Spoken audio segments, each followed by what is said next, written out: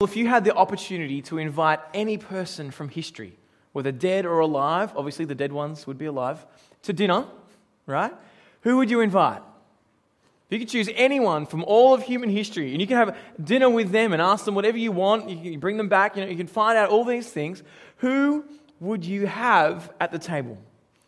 It's a common question that people kind of ask, often in Christian groups. It's a bit of a, if you've been in Christian groups for a while, maybe you're like, oh, I know this question. But people ask it from all over the world. It's a common kind of icebreaker because it's helpful. It helps you to know a bit more about the people that you're around. What are their likes and interests? Who would they like to be around? But in Christian circles, the inevitable answer to the question of who do you want to have dinner with is always said like that, right? And I want to put it to you that I think even in some non-Christian circles, people might say Jesus as well. Because as you stand back and look at the events of history, you actually see that Jesus has been one of the most influential people to walk the face of this earth. In fact, the Cambridge University Press study by Professors Skinner and Ward was put out in a book called Who is the Greatest? And this book went through the people who've been the most influential throughout human history, and they came to the conclusion that Jesus of Nazareth has been the most influential person in human history on the Western world. So there is more than just Christians that are interested in finding out about this man Jesus. Over the last few months, we've been looking as a church through the life of Jesus through the eyewitness accounts of a doctor called Luke. He's gathered together these accounts for us. Have a look at what he said back at the start so we can understand what he's doing and how we get a picture of Jesus. He says this in Luke 1, verse 1. It's on the screen. Many have undertaken to compile a narrative about the events that have been fulfilled amongst us, just as the original eyewitnesses and servants of the word handed them down to us. It also seemed good to me, since I've carefully investigated everything from the very first, to write to you in an orderly sequence, most honourable Theophilus, so that you might know the certainty of the things about which you have been instructed. In the very age that the events of Jesus' life happened, Jesus was the talk of the town. He was so influential that many accounts of his life were compiled, coming from eyewitnesses across the ancient Near East. Jesus is no fairy tale. Christianity is not based on some moral or mythical ideology that helps people to think, that's a helpful crutch to get through life. As you look at the accounts, they claim to be based in history, to real people, in real places. And they've had a profound effect on the whole of human history. Christianity, as we come to it, we'll see is no leap in the dark. Luke compiles these events so that you and I might make real choices about who Jesus is and what he's done. And that as we see him correctly, that it might profoundly change the way we see the world around us. But as we look at this section before us today that we just had read for us, the Jesus that we see might be a bit more of a radical dinner guest than many of us first expect. See, in these 14 verses that we see tonight, Jesus firstly humiliates the host who's invited him for dinner. Secondly, he offends all the guests that are there. Then thirdly, he has the hide to say, you know what? You need an entirely new guest list. That's what you need to do to fix this dinner party. I wonder if after seeing Jesus as he's described today, you would still invite him to dinner at your place. What we're going to see tonight is that seeing Jesus rightly changes how to rightly see. Seeing Jesus rightly changes how to rightly see. And we're going to approach this in a little bit of a different way, looking at 3 questions Jesus raises for us from these passages.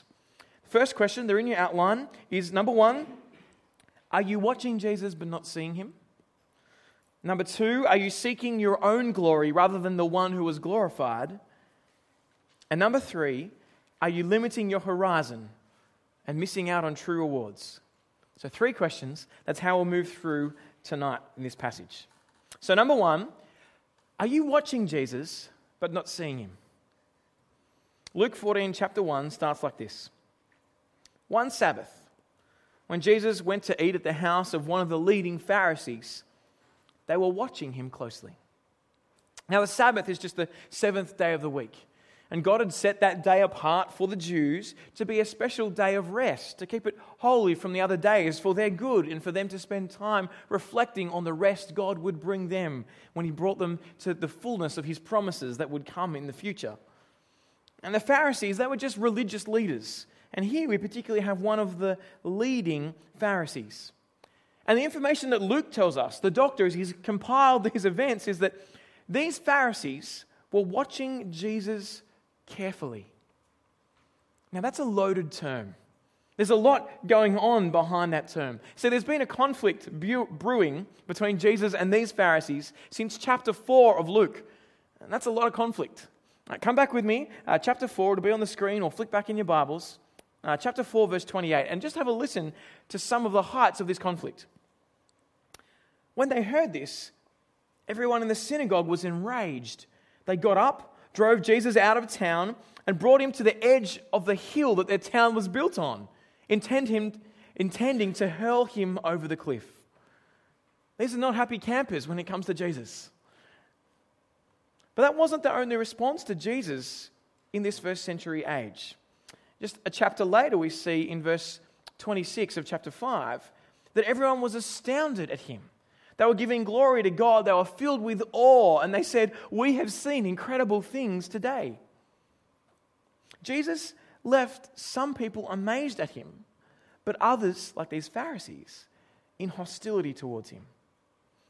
And one of the things I love about Jesus is that he doesn't hide from opposition. He doesn't retreat. He hits it on the head. This wasn't the first time he'd spoken about the Sabbath either. We hear 3 other occasions beforehand. Chapter 6, verse 4, the Pharisees, Luke records, were also watching him carefully that day on the Sabbath when he healed a man who had a paralyzed hand. And Jesus responds to them in chapter 6, verse 5, saying this: "The Son of Man is Lord of the Sabbath." It's an odd phrase. They're complaining that he's doing work on the day of rest. And Jesus says, the Son of Man, which is his name for himself, is Lord, is King, is ruler over the Sabbath. What's he saying? I think you might have missed who I am. It's not that I'm above the Sabbath. It's that I fulfill the Sabbath. The Sabbath was about rest, and true rest is found in me, and I'm coming to bring rest from sickness, from death, from sin.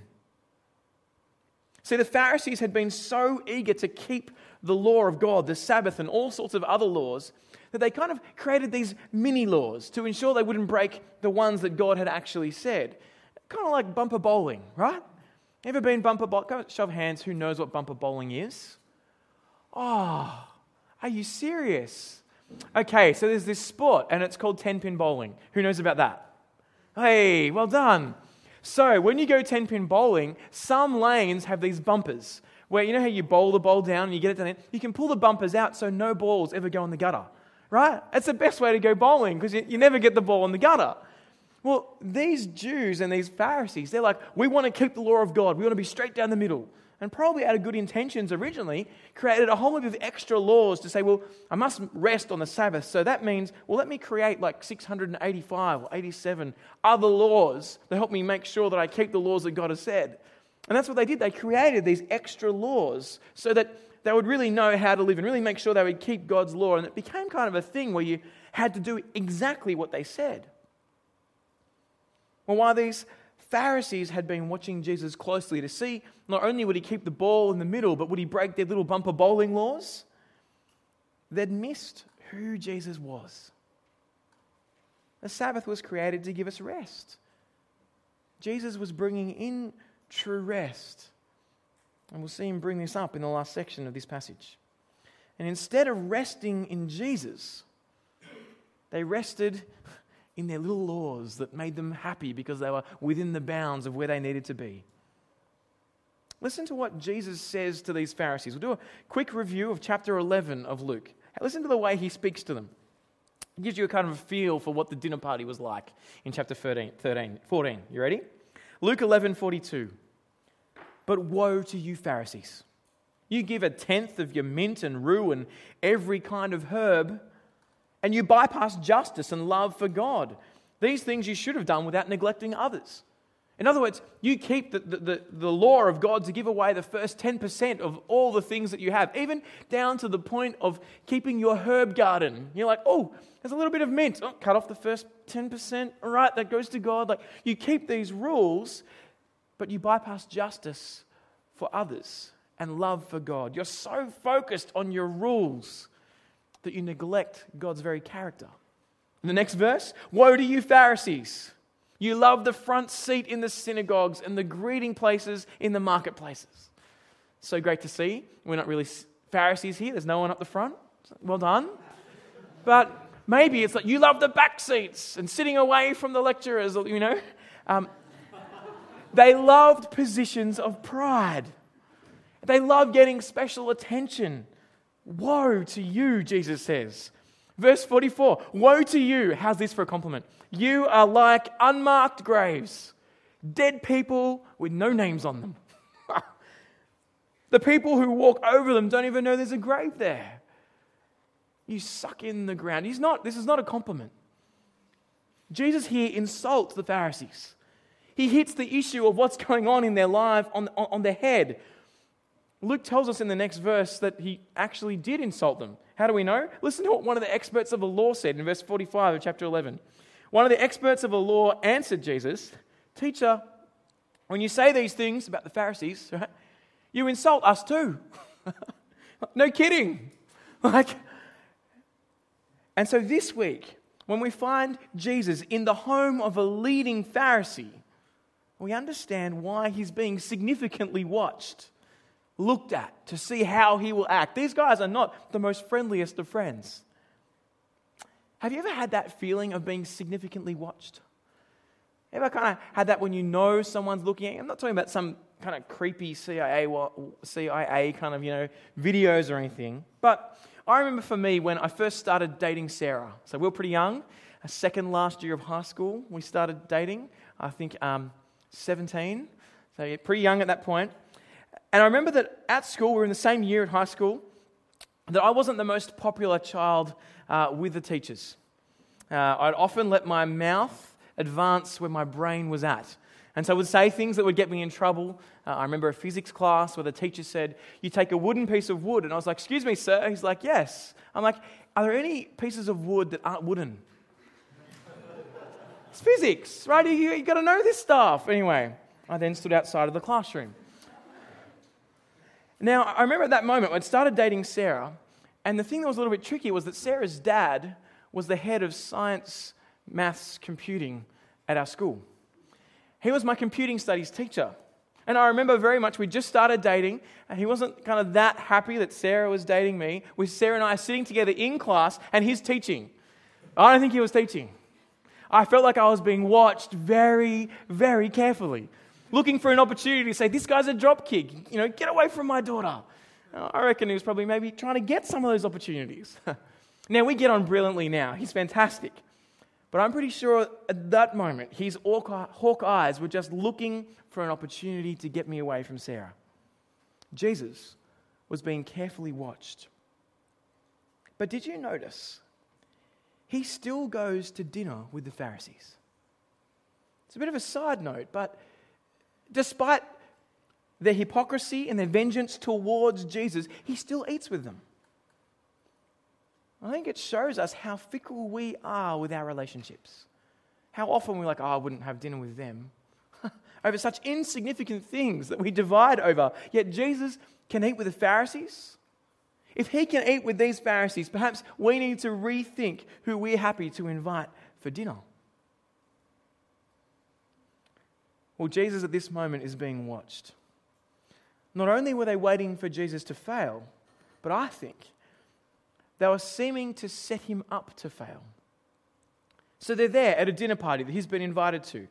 What was a man who'd been ceremonially unclean, who was filled full of fluid? What was he doing at a private dinner party? Why was he there? I mean, he could have just stumbled in off the street and then there's this guy there. He could have been from the company of the Pharisees perhaps, but if they were good Pharisees, he probably would not have been there because he would have been unclean before them. And you notice, at the very moment the Pharisees were watching Jesus closely, Luke suddenly shows that there pops up a man in need of healing, and it's the Sabbath. Feels like a trap to me.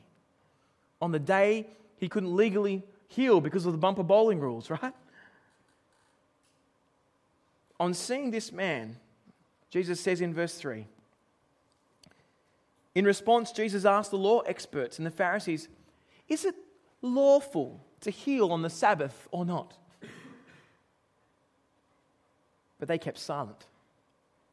He took the man, healed him, and sent him away. The amazing thing here isn't the fact that Jesus heals. It's his insight into the heart of the Pharisees that are there. What does he do to them? Silences them.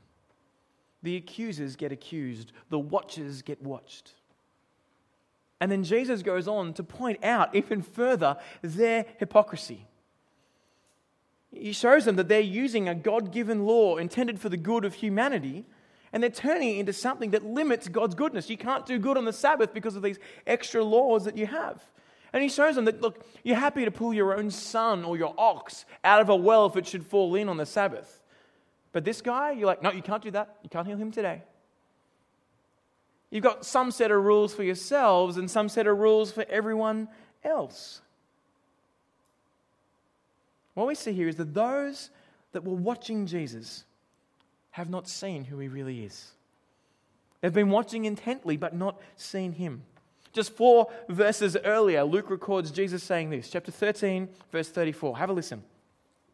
Jerusalem, Jerusalem, she who kills the prophets and stones those who are sent to her. How often I wanted to gather your children together as a hen gathers her chicks under her wings, but you were not willing. See, your house is abandoned you. And I tell you, you ready? You will not see me until the time comes when you say, he who comes in the name of the Lord is the blessed one. Jesus is not just playing some dirty trick to show the Pharisees up here. He's not going to dinner with them to show them how bad they are. He cares for them. He longs to gather Israel back together as a hen longs to gather up his chicks. Lachlan showed us last week. But they're not willing. They're watching, but they're not seeing. They're looking, but they're not seeing who he is. And so Jesus here acts like a careful heart surgeon. He goes to work on these Pharisees, these children of Israel, to do surgery on their hearts so they might see him for who he is. And I think this section here is about Jesus' identity first. If you recognize who Jesus is, if you see him as the one who has come to fulfill the law, then it will dramatically change how you live. Let me show you 3 ways Jesus does heart surgery on the Pharisees in this section here. Number 1, he highlights their abuse of a God-given law by turning it into a cruel one. Right? It's easy for us to kind of make applications of God's law that end up being bigger or more, or taking the place of God's law, or carrying more weight than God's law. So, one might be, you can only have your sins forgiven if you come and confess your sins to a priest in a box behind a little thing, whatever it's called. And some people say that. The only way that our prayers to God can be heard is if a priest says them for us, as if the priest is special. They make up extra rules that is not how God works. When Jesus has come, he has given us his Spirit and given us direct access to God. You don't need to come through me or Lachlan or a Connect group leader or elders. There's no special thing that we have that's going to enable your prayers to get to God. You have access to God. So how dare we limit people's forgiveness to say it must come through this one person? Oh, Jesus limits it. God limits it. It only comes through Jesus. But we have access to him through faith by the work of the Spirit. Another way we do it, I heard of a church where they had said to someone in their church, if you leave our church, you leave the covering of our church. You should never leave this church. You must stay. Susie, the other week, left our church, and you know what happened to her? She got hit by a bus. God's word doesn't say you can't leave a local church. Leaving a local church should hurt because of the relationships we're leaving behind, and you want to think through that. But you don't want to create rules that the Bible doesn't have. Now, you walk away from the church of the apostles, from the one true faith that the Bible says, then yes, you are walking away from God, but they're creating extra rules. You must stay here. It's kind of Or think about giving. Some people say that you must give 10%. The Old Testament said you must give the first 10%, and people then take that rule and apply it to our giving today, when the New Testament just doesn't do that. The New Testament doesn't give a figure. The New Testament says that we need to be sacrificial and generous, not that we must give 10%. For some people, for students perhaps, or for single mothers, to give 10% of their income means they're going without food. Like, it actually just becomes this heavy burden on them that God doesn't actually put on them. Now, for others of us, we can give far more than 10%. And we need to take the rule of going, actually, the word says to be sacrificial and generous. We need to each work that out. But to say there is a rule that you must keep is to be clearer than God's word is.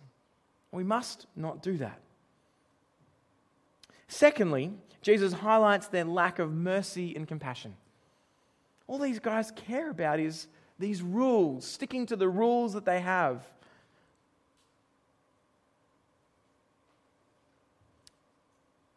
God is a God who is loving and merciful. His heart isn't to condemn. He does judge, but he ends up judging us reluctantly, not wanting to bring down these rules on people, but wanting all people to be saved.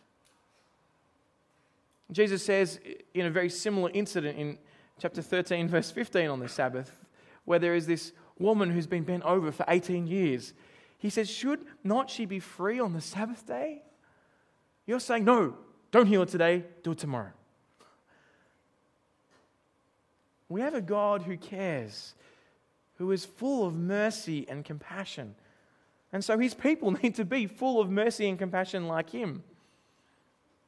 I think sometimes we can step back and think that God doesn't care for us. That he really is just like some big dictator in the sky moving pawns around on a chessboard, but he doesn't care. But that's not the God we meet in Scripture. The psalmist says in Psalm 56, have a look at this. Psalm 56 verse 8. About God, he says, you yourself have recorded my misery. You've put my tears in your bottle. Are they not in your records? God keeps a record of every tear that has left your eye ducts. He knows your pain. He knows what it is like to live in a world that is broken. Jesus became flesh and dwelt amongst us. He just says, through this time where sin is running ripe, hold on. The only reason I'm not coming back and putting an end to suffering and pain right now is that I'm giving people more time to come back to me, just like I gave you more time to come back to me. I know your pain. Will you just see Jesus for who he is? They turned God's rules into cruel ones. They had a lack of mercy and compassion. And they were hypocritical. They broke the rules that they held others to. You ever found yourself in that situation where you've got this kind of ideal, this rule that you kind of have for life, and you say to others, you should do this. You should make sure you never speak on the phone in the car. It's one of the things I've been trying to help our family to do. But then I was in the car the other day, and I answered the phone calls that came. It was someone I had to answer the phone, and I think one of our kids just went, I don't think you're supposed to do that, Dad. I'm like, oh, this is different. How easy it is to have one standard for ourselves and a different one for others. We must make sure our standards are not ones that we come up with. We must make sure they are driven from God's word. But we must not have one for us and one for others. We must not say, you can't heal on the Sabbath, and at the same time be happy to reach in and pull out our ox or our son from a well. Now, seeing Jesus rightly changes how we rightly live as well. Seeing Jesus rightly changes how we rightly live, his way, with him at the center. One question that I have at this point in the kind of narrative of Luke is, why does Luke put a story that's so similar to a one that was just 20 verses earlier in here? We just heard when Lyndon preached a few weeks ago, a story on the Sabbath with a woman with a crooked back, and now it was with the Pharisees and the leaders. Now it's the same thing here. Why has he put it in again? A different story, but the same thing. Is it that he's just trying to be complete and show you everything that happened? I think it's more than that. He's trying to give us a picture of the hardness of our human condition, to show us what we're like. These leaders of the Jewish religion are in exactly the same place they were just 20 verses earlier. We've been through this before, but they haven't changed. They've heard Jesus on this stuff before, and they haven't changed. They've seen what he said about the Sabbath. They've seen him talk about that he is the Lord and that the Sabbath is for man, and they have not changed. They're still sticking to their rut of going, no, we must keep this law. I think Luke is asking us, does that describe you? Does that describe your battle with sin? You've heard what God said on it. You've heard what you need to do, but you just haven't changed. Does that maybe describe your relationship with Jesus? You've been coming along for a while, you've been confronted with the Word of God, but life goes on and nothing's changed. You've never made that step to trust in the evidence that exists. You may have been coming along and watching Jesus for a while. The question is, have you seen him? Are you willing to let him perform heart surgery on you? Are you willing to invite this man who turns the world of our lives upside down in the face of others, in the presence of others at dinner parties? Are you willing to let him turn your world upside down and let him rule your life? Are you willing to let him perform heart surgery on you? It's scary being around Jesus, but it's even scarier letting our own hearts drive us to death. At the end of this section, we see that those who set out to trip up Jesus are left in silence. They have nothing to say. They have nothing to defend themselves with. If we keep turning the volume of Jesus' influence down, if we keep postponing the work that needs to be done in our lives, we too will be silenced on that last day, with nothing to say before our God except the verdict, guilty. Let me ask you today, what sin is God dealing with in your life at the moment? Are you letting him grow and change you? Or are you remaining unchanged? Are you watching Jesus but not seeing him? Well, the second question we have to look at, and second two will be a little bit quicker. Second question is this: are you seeking your own glory rather than the one who was glorified? Scene 2 comes along. It's the same dinner party, and we read from verse 7 of chapter 14. He told a parable to those who were invited. When he noticed how they would choose the best places for themselves. When you are invited by someone to a wedding banquet, don't recline at the best place, because a more distinguished person than you may have been invited by your host. The one who invited both of you may come and say to you, "Give up your place to this man." Then, in humiliation, you will proceed to take the lowest place. But when you're invited, go and recline in the lowest place, so that when the one who invited you comes, he will say to you, "Friend, move up higher." You will then be honored in the presence of all the other guests. For everyone who exalts himself will be humbled, and the one who humbles himself will be exalted. Here Jesus continues heart surgery on these Pharisees, and I think on us too. He turns from the leader of the Pharisee to the guests that the Pharisees invited. And again, do you really want Jesus at dinner? The thing that Luke records is that Jesus noticed that when the guests came, they tended to seek places of importance on their own. Doesn't that sound like us? Our natural inclination is to try and be important. But before it's about us, before it's even about them, I think, again, it's about Jesus. For if you see who Jesus is at this dinner party, and the place of honor that his Father will give him when he gets raised to life, then you'd recognize who we are and the rightful place that we deserve. And to place yourself ahead of Jesus, if you strive for your own position now, the brief and temporary glory that was not yours in the first place, that you stole for a while, will result in your demotion to the bottom of the pit in front of all humanity. Seeing Jesus rightly changes how we rightly see ourselves too. We recognize He is the one who will be exalted. And that we need to humble ourselves before Him, these ones that were watching Him, these people at the dinner party who are striving to get positions of importance. Do you recognize who you are seeing? To humble yourself before Jesus now will result in Him exalting you when He returns.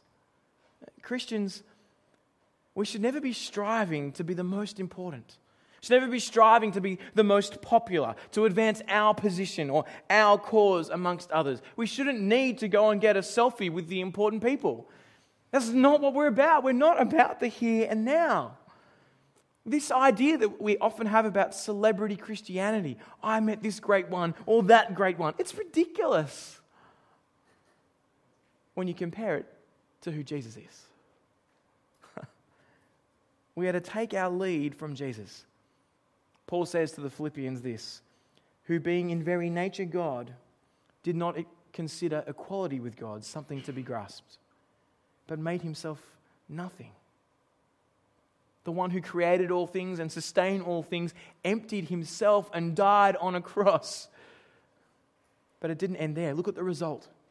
Verse 9 of Philippians 2.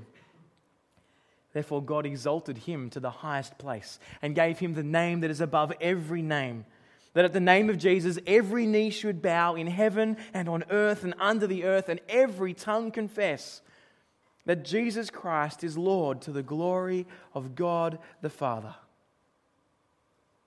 See, humility here is not just an attitude to follow.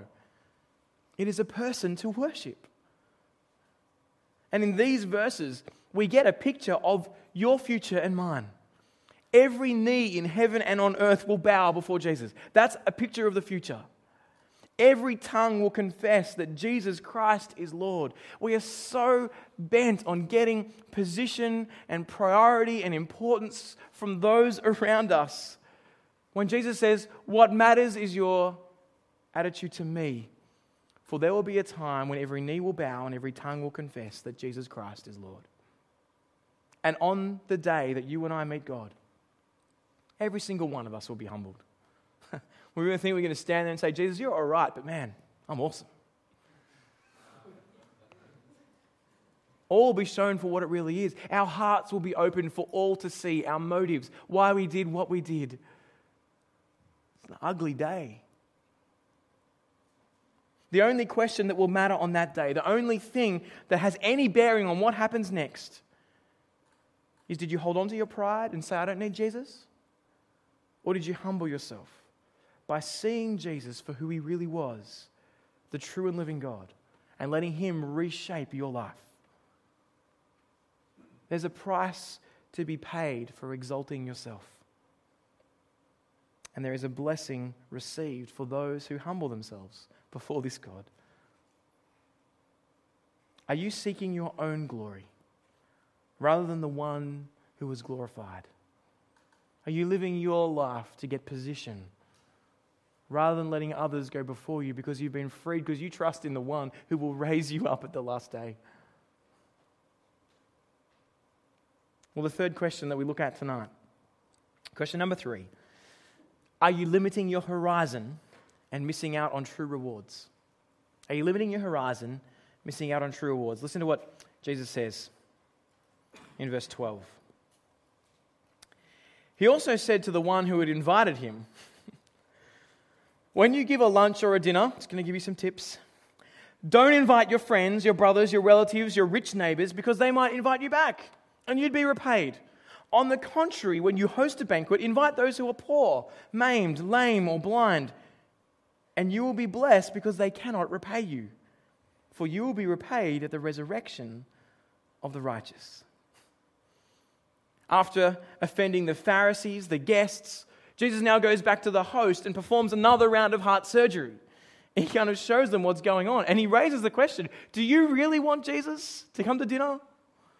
Do you really want Him to sift through your life and shape and mold you? Do you want Him to do it in front of your friends? Again, here their issue is not seeing Jesus rightly. They've missed who he is. And so they limit their view of what matters to here and now. How often do we seek reward now?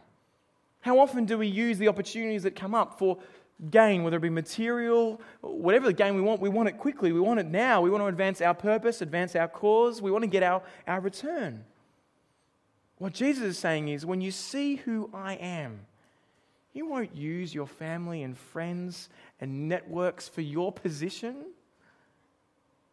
When you see who I am and what I am bringing, you'll see the world very differently. Your horizon will be lifted from just here and now to a banquet beyond death's door. And that you are invited to that banquet if you see me as I am, if you trust in me, if you trust in my death and resurrection. If you focus on the here and now, you need to milk every minute of every relationship for every benefit you can. If this is all there is, your life is about getting as much as you can now. But if you see that Jesus is the one who will be exalted, and what he is bringing in pales everything else into insignificance, then you'll see the right way to live is not to gain reward now, but to seek others, enter through death's door, and enjoy that banquet. People who won't repay you now, people you won't get benefit from now, the hard people, the lame people, the people who don't have anything to offer you, you will focus on loving them because you have been loved by the God of the universe. See, seeing Jesus rightly changes how to rightly live. Living for the kingdom when you see him like that looks very different, doesn't it? It doesn't seek to be repaid now, but looks forward to that which can't be shown now, that which lasts forever. We need to let the true identity of Jesus shape the way we think about who we are friends with, who we spend time with. Do we spend time with the hard people? Or just those that are going to benefit us? Have you recognized in this story that we aren't the host? In this story, we aren't the Pharisees, or there's things to apply to us in both those cases. In this grand story of the God who invites us to his banquet that lasts forever, we are the poor. We are the lame, the maimed, the blind, those who can do nothing back to our God, that have rejected him and have nothing to repay him with. We have no hope. Yet this host came to earth, died in our place, and invited us to the dinner beyond death's door. Recognizing who we are changes how we live, changes what we do with our life, what matters will last and what matters won't. Now, I very rarely use Latin in my sermons. Pretty much that's because I don't know Latin. But I'm going to use Latin today. It's a phrase that I picked up from an important source called Aladdin. The phrase goes, quid pro quo. Do you know it? Basically, the phrase means, I'll do something for something. You scratch my back, I'll scratch yours. Quid pro quo. There's a sense in which we in this world act that way in relationships, in jobs. I'll work, you give me money, we're sweet. That's how we work. You scratch my back, I'll scratch yours, we'll all get on in a good, happy life. That is not how Jesus treats us. And it's not how we are to treat others either. Think about the fights you've had in relationships with friends, boyfriend, girlfriend, husband, wife. Think about what those fights were about. How often they start like this. But I did all this stuff for you and you never did anything for me. You never returned it. You never called me back. You were silent. I'm out. Quid pro quo. Think about how often we treat others in the world around us. Like, I'd invite you around for dinner, but it's just going to be hard. That person was really draining on me, and I I wanted to make sure that I stayed good in my spirit. So I've just kind of cut them out of my life a little bit because they weren't really offering anything to the friendship. Imagine if God had said that to us. We'd be looking at death's door for eternity. But he didn't. When we had nothing to give, he stepped into this world. He died in our place. He was raised up so that we might have life because of nothing we had done, but all that he had done. The person who has seen Jesus for who he really is will love people whether or not they're interested in coming into the kingdom. The person who's seen Jesus for who he really is the person that arrives early at church. So they'll meet new people who might not know where to go and be able to chat, not because they're going to get anything out of those relationships, although they probably will. You'll meet someone and you get to share your life together. But the person who just turns up because they love and care for people, because they have a God who turned up while they were still sinners. Jesus' loving is so inclusive, it even extends to his enemies, like you and me. Are you limiting your horizon and missing out on true rewards past death's door? Spending eternity with people that you have invited in and shared your life and the message of Jesus with? Are you limiting your horizon and missing out on true rewards because you've failed to recognize who Jesus is and what he's done, and you're so focused on getting ahead now and getting position and importance now? Let me tell you, if you are focused on the here and now, you will miss out on the banquet beyond death's door. Well, I began tonight by asking you the question: if you could invite anyone to dinner, who would you invite? What I want to know now is, would you invite Jesus? Would you invite him to the dinner of your life in front of your friends, where you know full well he'll perform heart surgery on you? But the even better question than that is this: will you invite Jesus not just to dinner, but to reorder the way that you view the world? To reorder the way that you see relationships, the way that you see people, the way that you see God's law rather than trying to keep the law, recognizing the freedom we have in it? Will you let him reorder the way you seek recognition, not from others around you, but from the God who died for you? Who will you seek your recognition from? Will you allow Jesus to do heart surgery on your life?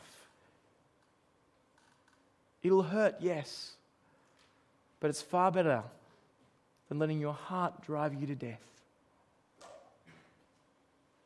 You might have been watching Jesus, but have you seen him for who he really is?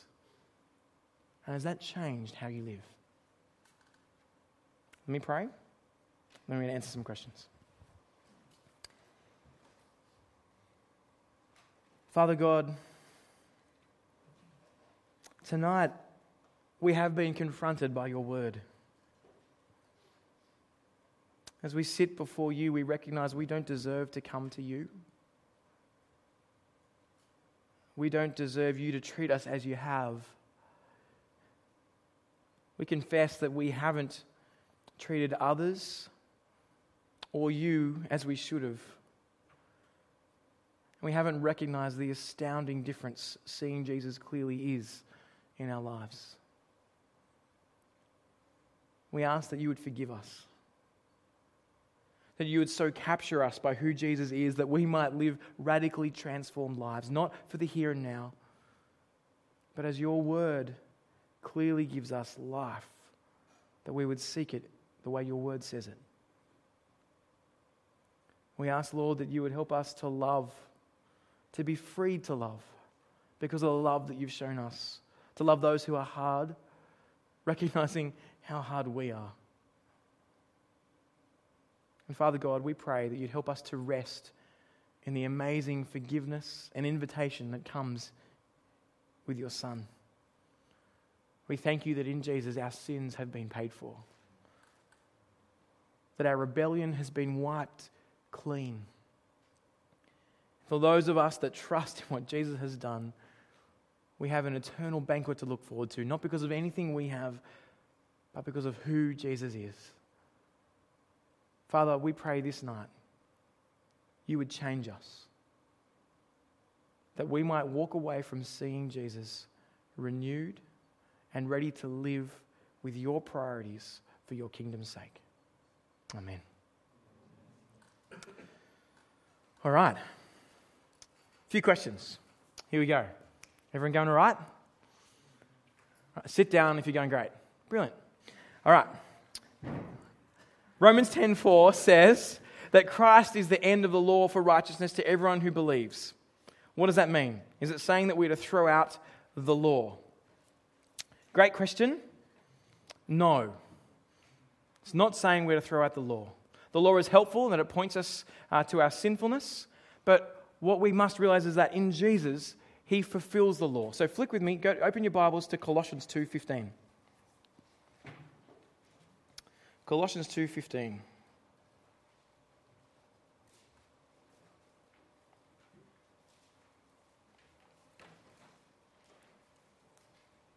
No, it's not what I was looking for. Hate that.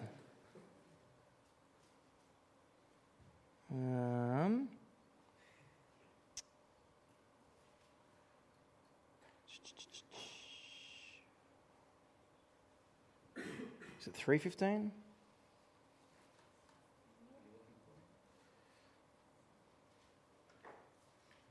It's a great question.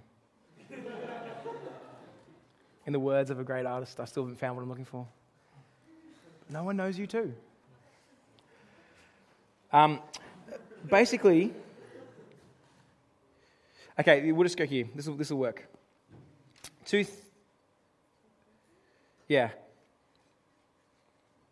We'll start from verse 13. When you were dead in trespasses and in the uncircumcision of your flesh, he made you alive with him and forgave all our trespasses. He erased the certificate of debt with its obligations that was against us and opposed to us. He has taken it out of the way by nailing it to the cross.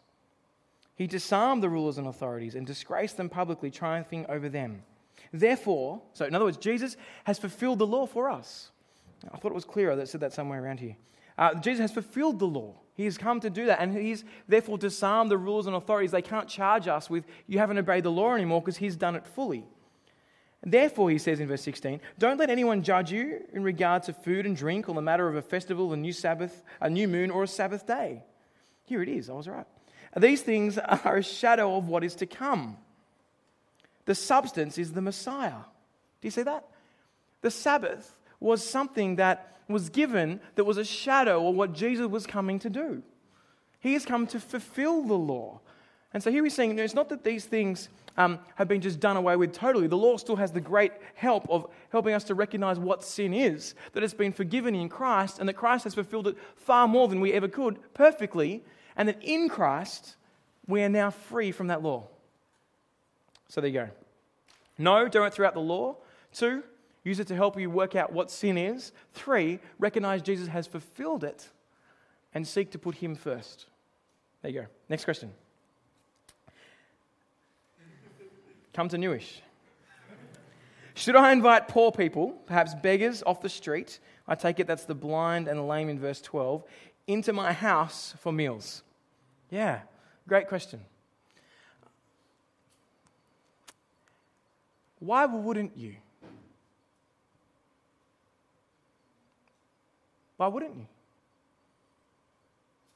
There's a number of questions about that. Yeah, it could be dangerous. It could see a whole heap of things happen. They could rob your house. There's all sorts of things that could happen. But I think if we go, no, I definitely wouldn't, we haven't heard Jesus. We haven't seen who we are.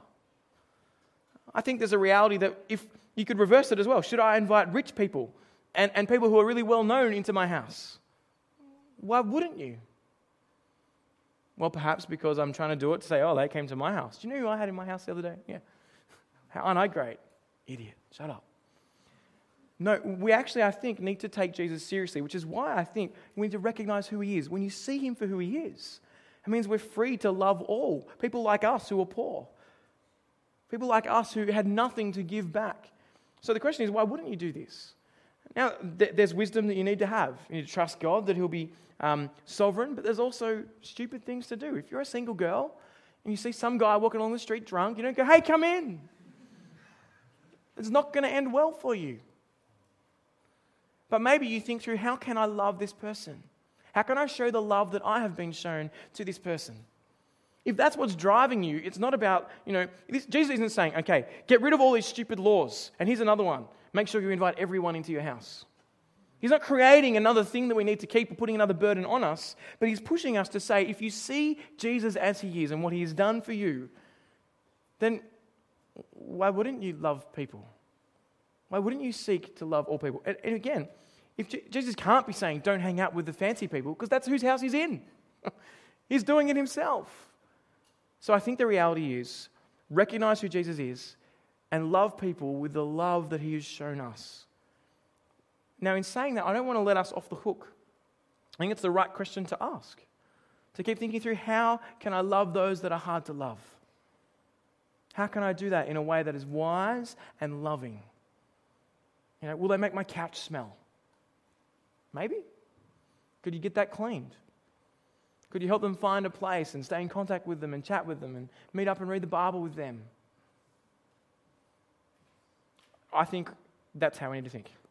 Next question. What does it mean that we can be repaid at the resurrection? Aren't we saved as a gift and not a reward? Yeah, I think, I'll put this down because I'm holding it. I think we forget that we have a great reward in heaven. That we are to live now to store up eternal treasures. Luke's going to be pointing this in the next couple of chapters, and he's pointed it out earlier. We are to be living in a way that the things that we seek go into eternity. So what does it mean we'll be repaid at the resurrection? It means we are seeking honor from those, rather than seeking it now and glory now, we're saying, I'm going to serve Jesus.